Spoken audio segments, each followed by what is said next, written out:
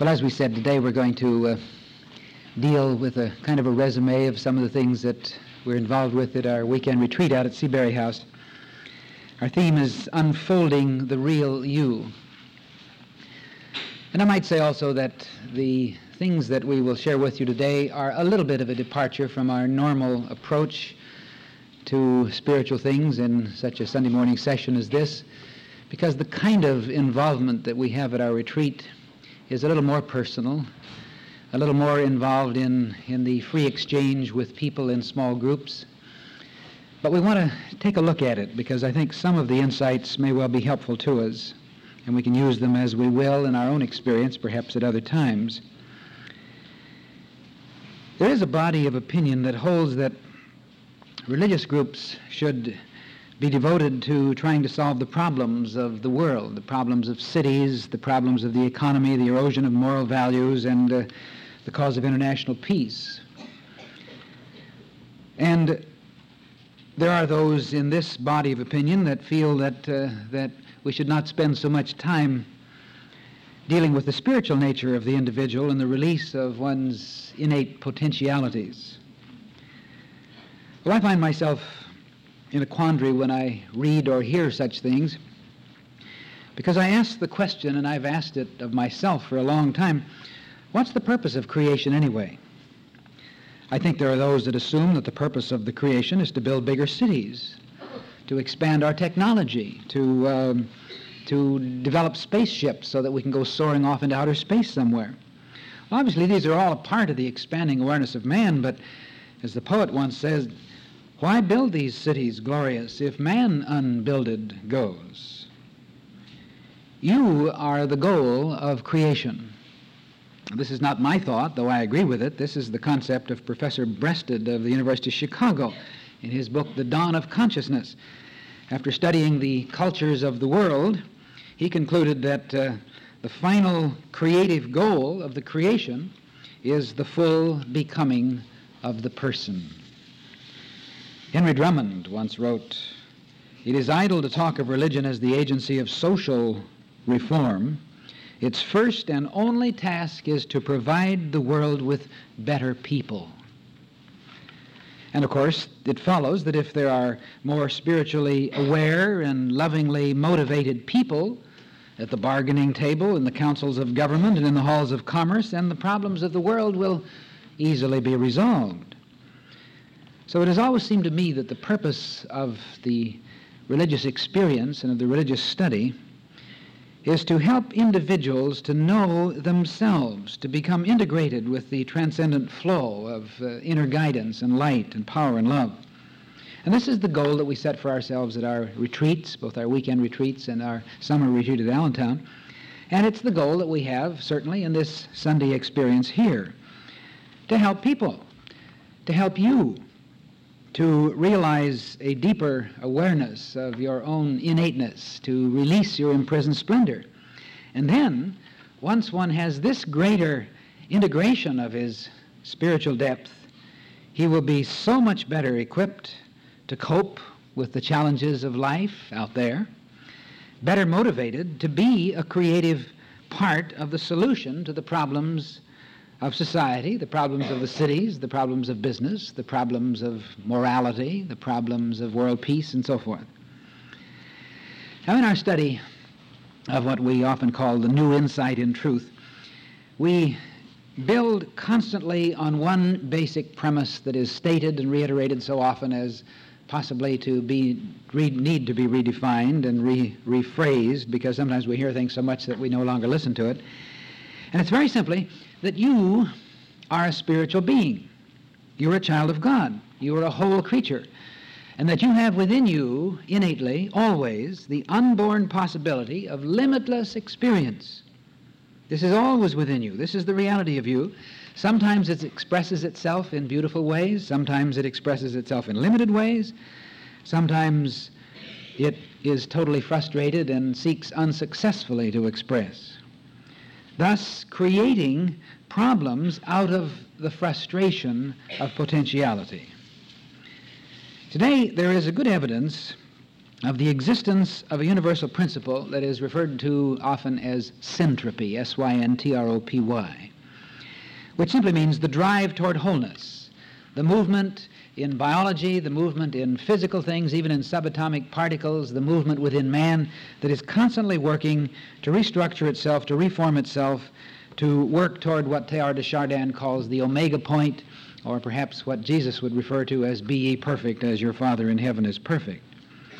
In other words, in this is an innate drive toward wholeness, toward self-perfection, which is the basis of healing, it's the basis of growth, it's the basis for the personal drive for excellence, to surpass ourselves and to surpass other people and so forth. It's innate within every person. Now, there's a great deal that's going on in the world around us today, certainly outside of what we like to narrowly think of sometimes as the world of metaphysics or new thought.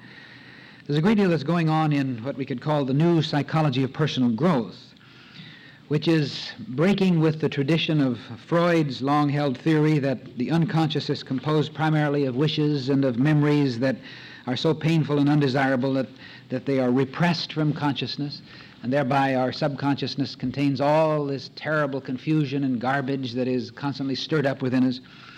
The Freudian concept, which was so long considered inviolate, gave great emphasis to the negative factors in personality and was very grim and very dark and, for many, very confusing.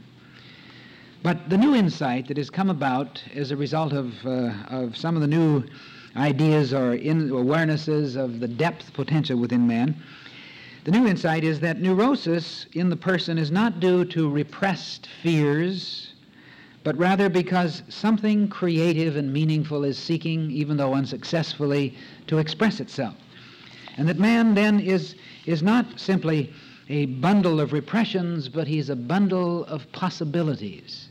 Now, this sounds so much like the kind of thing we talk about so often, but this is a sort of substantiation that is coming today from the new field of psychology in various areas, Assagiola's concept and the new transpersonal psychology, the depth psychology, and various other fields. But it's dealing actually with this innate drive toward synthesis and the fundamental premise, which is the basic theme song of my whole approach, that every individual contains within himself a wholeness, a divinity, which is ever seeking to express itself, but which often is frustrated, and creating a frustration of potentiality, which is at the heart and root of emotional problems, mental disturbances, moral aberrations, and certainly all the many physical ills that so many of us know too much about. Now, in our study of truth, we know, and we affirm constantly, that life is consciousness, and that the perversions or limitations in consciousness, in our self-image, in our identification with ourselves as certain individuals or certain levels of consciousness, determine the degree to which this whole great self is unfolded. As Elbert Hubbard used to say, man's not what he thinks he is, but what he thinks he is.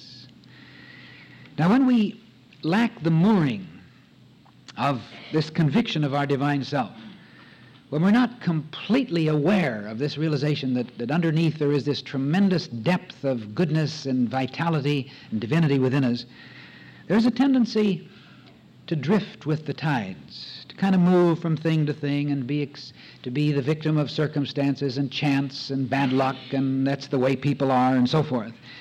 And we move from one kind of self-identification to another.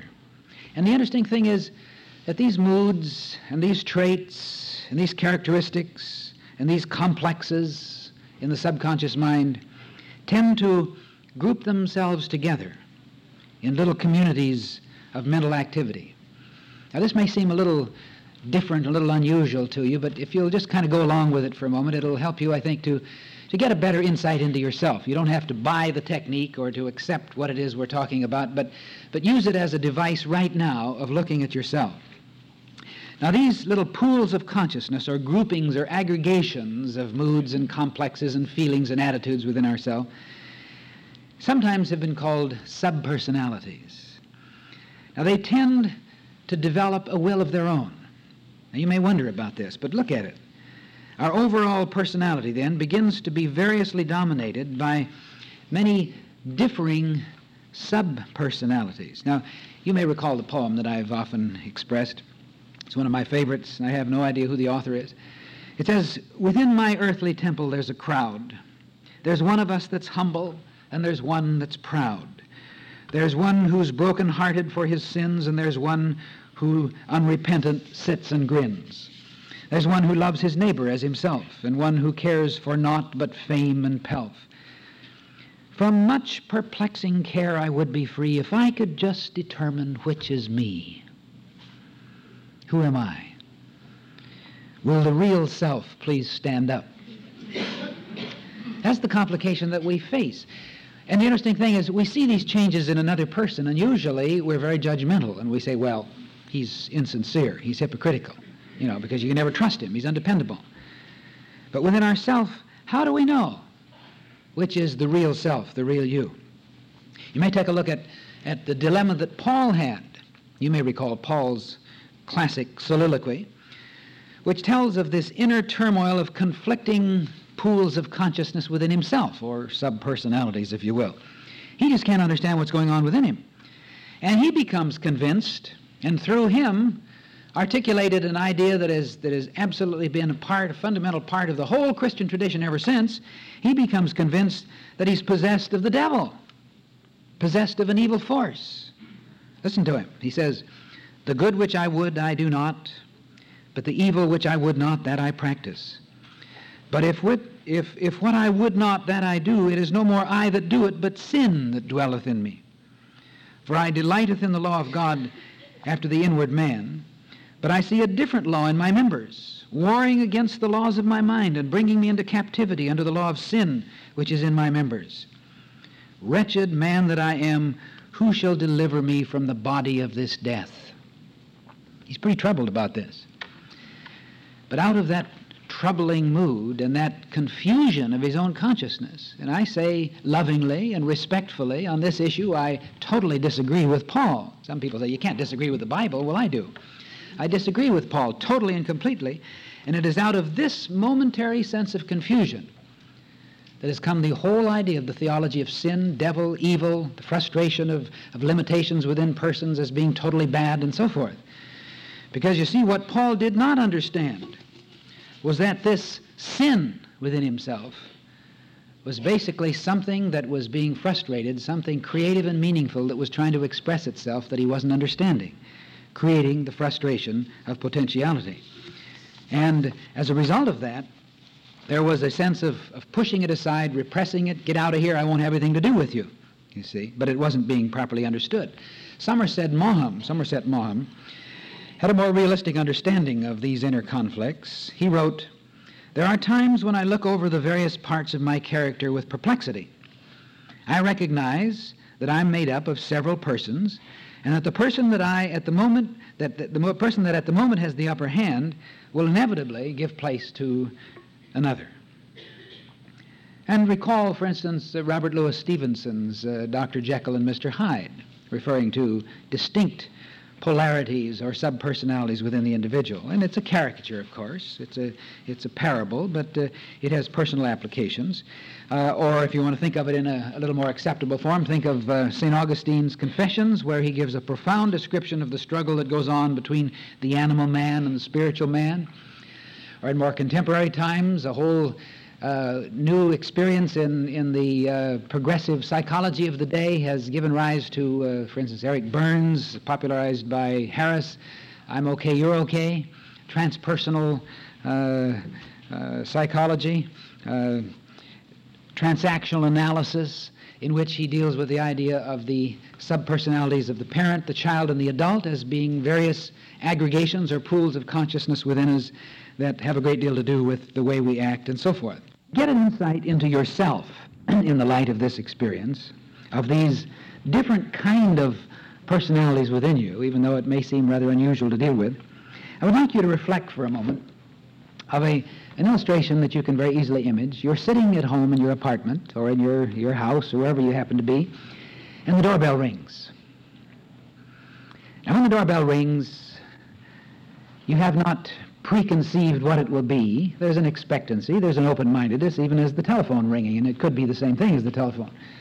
the doorbell rings, and let's say, first of all, think of three different entirely set of circumstances. The first one, you go to the door and you open the door, and it's a neighbor who is a friend, a good friend. And he's come perhaps to borrow a wrench or a little bit of tea or something or other. And you have a particular reaction. Now, think of another circumstance. Number two, the doorbell rings. And you open the door, and it's a book salesman. Now think of a third one. The doorbell rings, and you go to the door and you open the door, and there before you is a very suspicious character asking if he can use your telephone.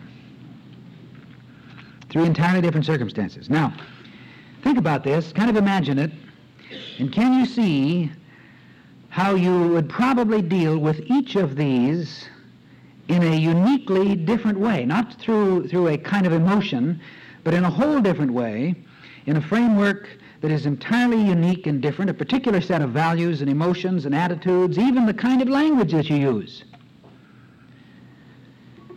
And sometimes when this happens, especially if it's one that was not particularly pleasant, we may look at ourselves and say, why did I act that way? Did all that come out of me? Things you said, emotions that you expressed, and so forth. Now, this can very helpfully, I think, lead to an understanding of the behavior of others, and certainly of your own behavior. Someone, for instance, may express himself rudely or in an unfriendly way in a social situation where you happen to find yourself. And he's very unpleasant, and so you find yourself thinking, and maybe even saying to someone nearby, he's obnoxious. And then, at a later time, maybe several weeks later, you happen to run into this same person, now in a different social situation, different people, a whole different set of circumstances, and you see him this time acting in an extremely friendly and kind way. Now, you may have several reactions to this, too.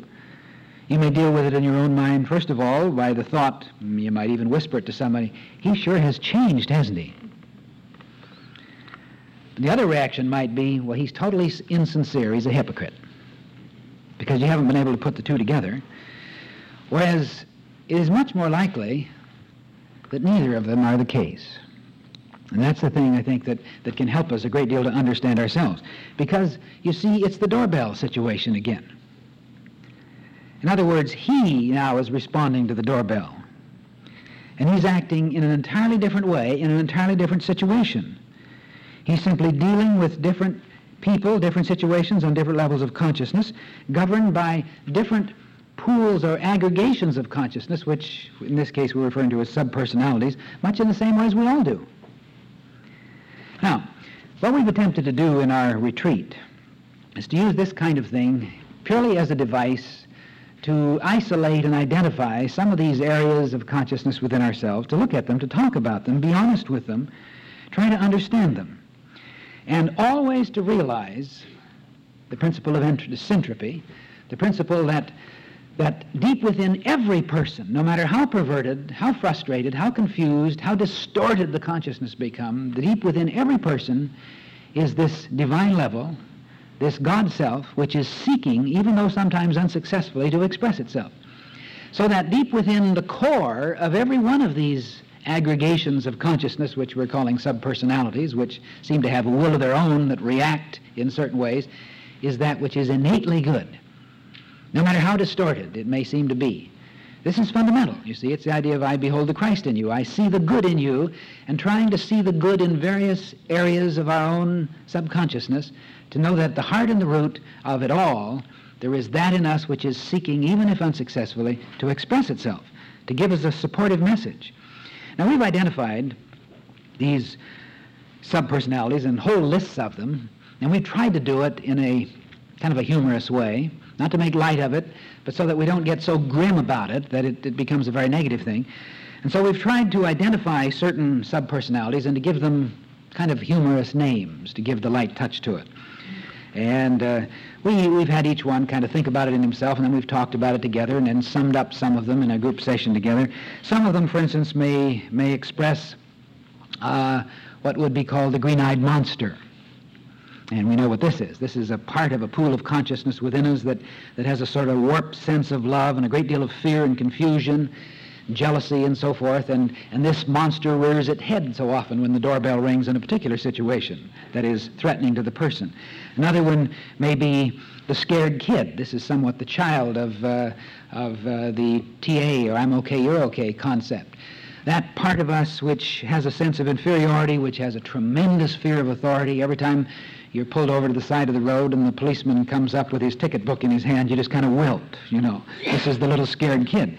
And in other situations, perhaps a very successful, sophisticated business person may be called upon to stand up in front of a group and render a financial report or something, and he just wilts within inside himself. He's totally incapable of handling this type of thing.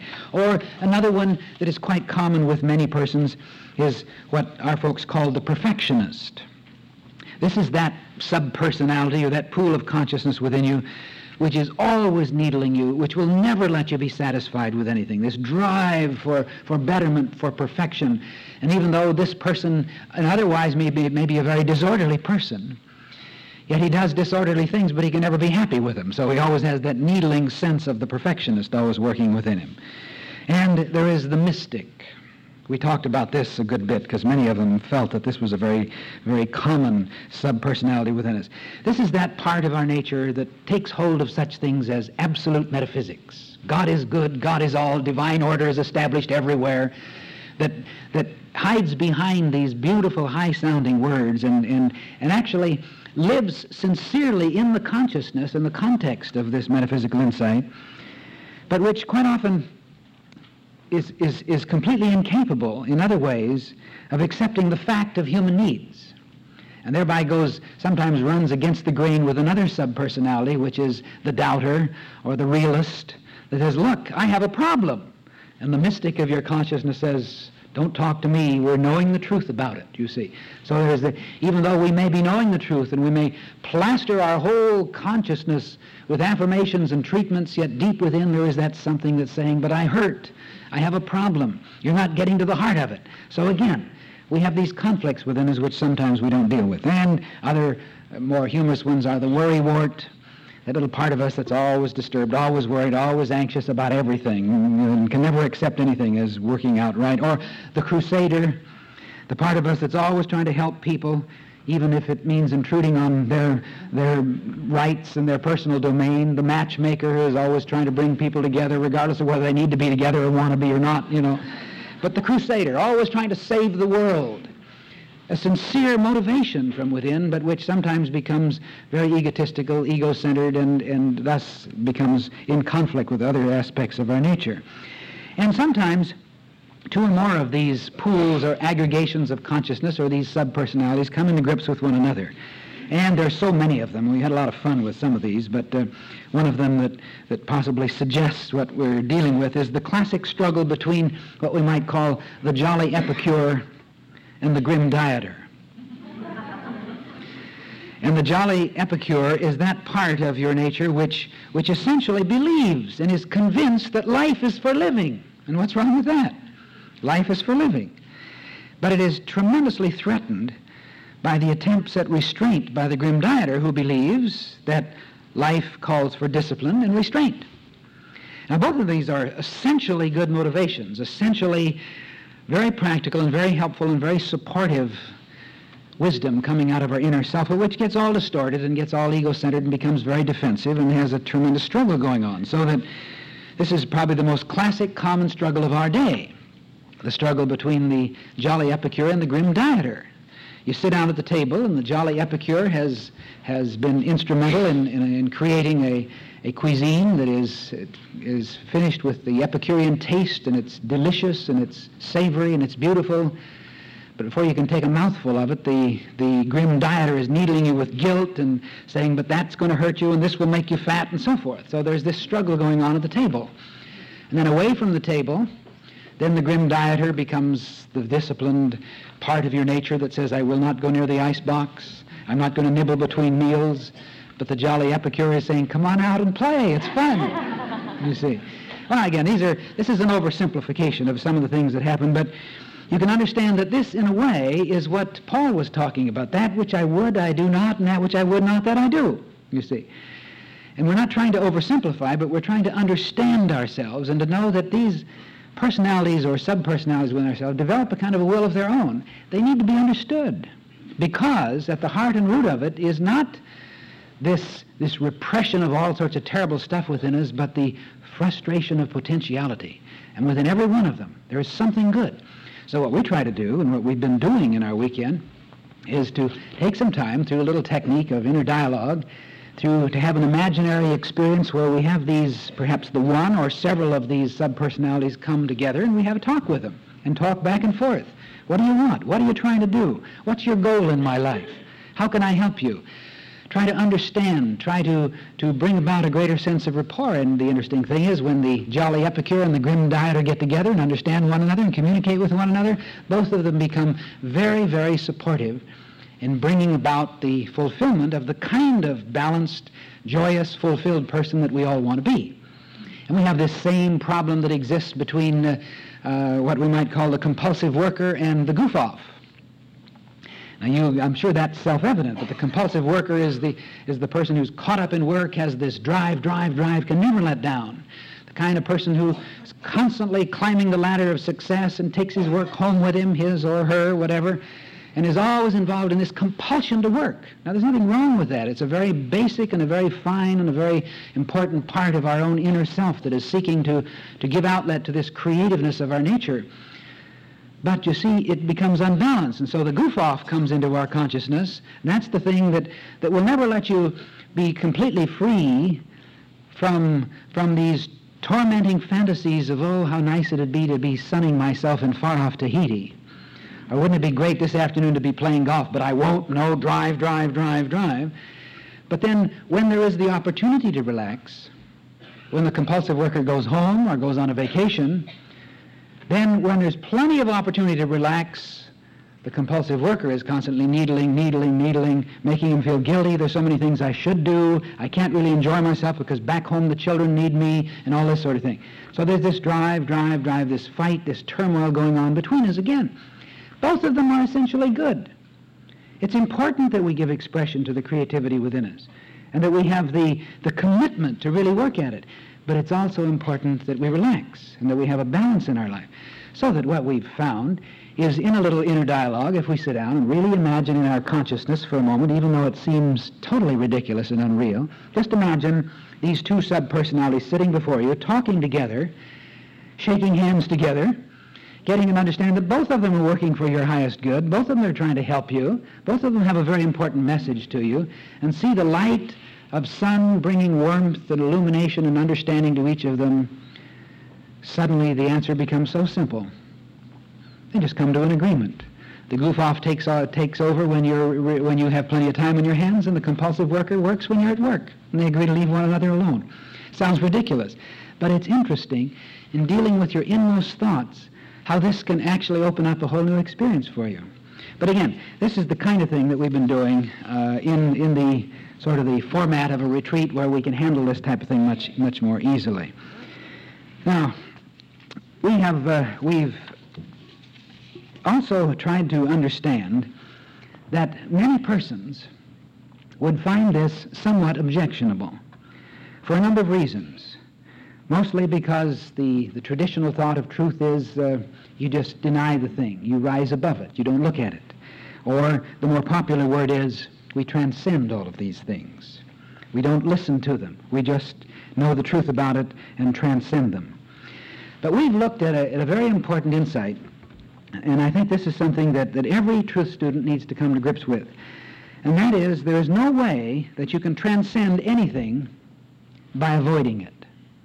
You can't transcend it by avoiding it. This is a mistake that is often made. One can delude himself that he's rising above a thing or transcending it when actually he's simply repressing it.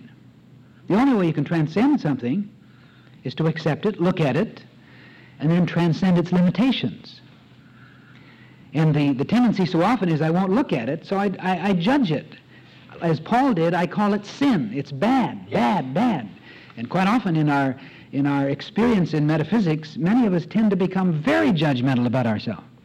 We talk about how terrible it is. Quite often a person, like, again, the doorbell, and the person reacts in some sort of a negative way. And then you say, how could I, a good truth student, be so negative? How could I express in such an unloving way? So we become very judgmental. We say, I will not do that again. That is not a part of me. I refuse to accept it. It is a part of you. It came out of you. Who did it come out of? So the point is, when Jesus says, agree with your adversary quickly, he would be saying what some of our modern psychologists would say when they say you must own your situation, own your concept, own your reaction. It is a reaction in you. It's a feeling in you, not somebody else. It came out of your consciousness. Own it to the point that we accept it as a part, even if it's frustrated, a part of this flow of innateness within ourselves. Take time to recognize it, to listen to it, to understand it, to sense the light of Spirit radiating upon it, to give it freedom and release. And then you can transcend it by transcending its limitations. You can pull its fangs, you can get rid of its sharp teeth, and its horns, and its thorns, and its nails, and suddenly the beast is tamed, and suddenly it becomes a very beautiful flow of divine guidance within yourself. I think this is very important. I think it's significant. Obviously, this can be overdone. But the important part of it is the acknowledgement of the built-in drive toward wholeness. The realization that there is within every person the desire to express from within the divine level of his own being, the uniqueness of his own nature. So in working with the whole person, or what sometimes we call the Christ self, or the divinity within, that part of you which is always seeking to grow and unfold, what we've done is to develop a little exercise, or to utilize a little exercise that has been quite helpful. And though we can't take time here to deal with the kind of inner dialogue that we've done with working with some of these subpersonalities, we can take a moment just to experience this type of dialogue with our whole self, with the God self of us. Now, I'd like you just right now to kind of take a moment to enter into this experience. Just close your eyes.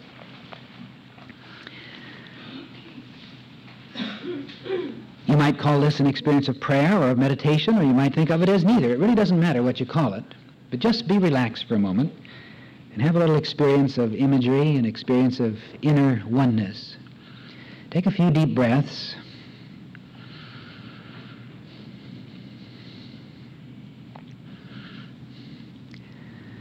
Now, in the inner self, in the chamber of your mind, the imagination is very vital. So it's possible for you to imagine most anything. So what I'd like you now to do on the screen of your mind, in the center of your consciousness, to just imagine a beautiful rosebud, just a single bud. Maybe in a vase, you may not even think of how it is, but there it is. The bud is before you, and it's a beautiful, fragrant bud, delicate, with lovely colors, a fragrance that is just transcendent. Experience it for a moment. Just look at it and let it communicate itself to you.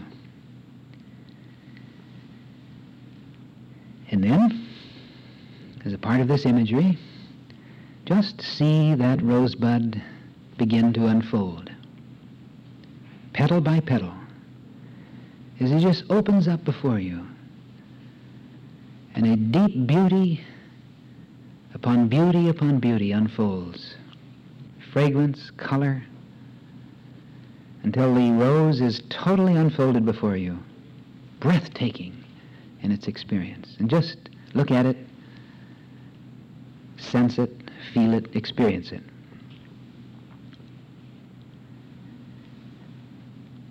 And now again, in your imagery, just imagine that suddenly, almost as out of a hazy fog, in the very center of that rose, see taking shape before you the face of a very wise old person, man or woman, looking at you very lovingly, tenderly, supportively.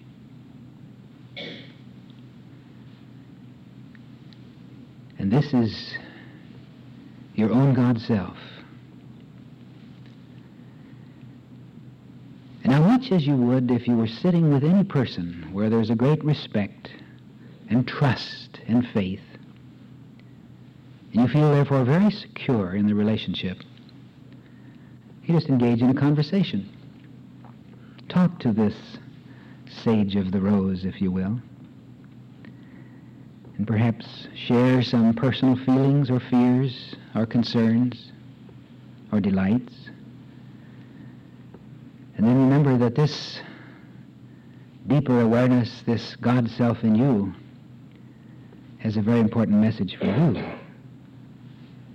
And so remember, conversation is two-way, and you must listen. So let this divine sage within you communicate itself to you.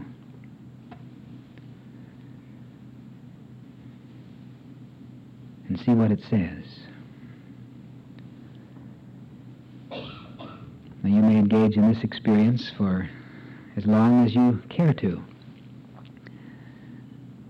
But let the dialogue go forth on a very high level in this inner communication, talking back and forth, but listening.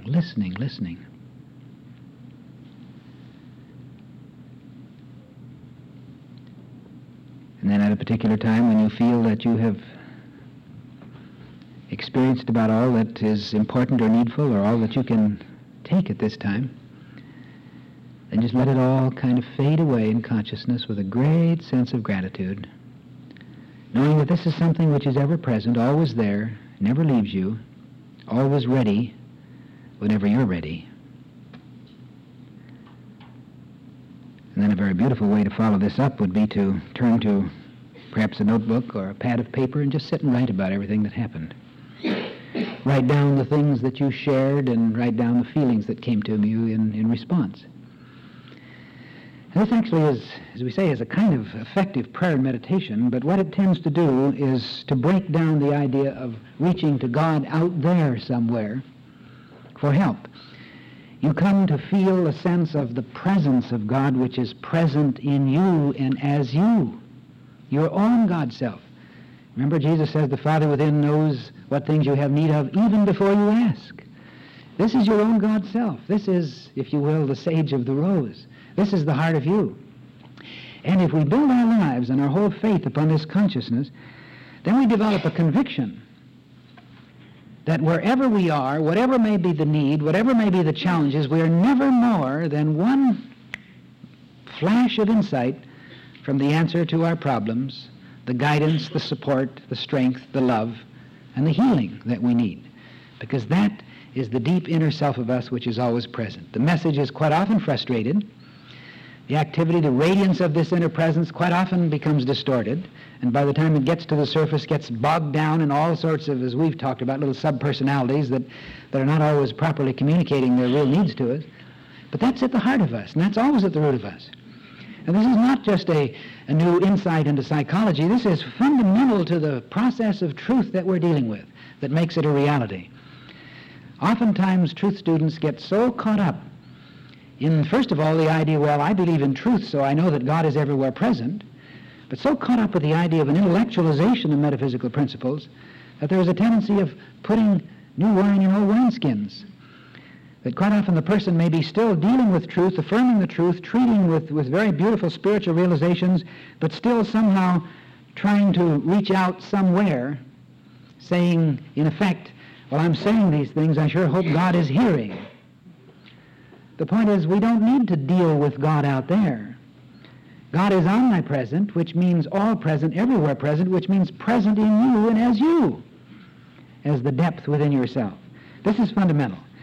And so working with this inner self, this inner realization, we can at any time that we care to, and any time we have a need, just get still in a few moments. You don't have to follow the dialogue with the rose technique. That's just something we've used in our retreat experience. But to get that very real sense of communion and communication with the deep inner self that knows the answer.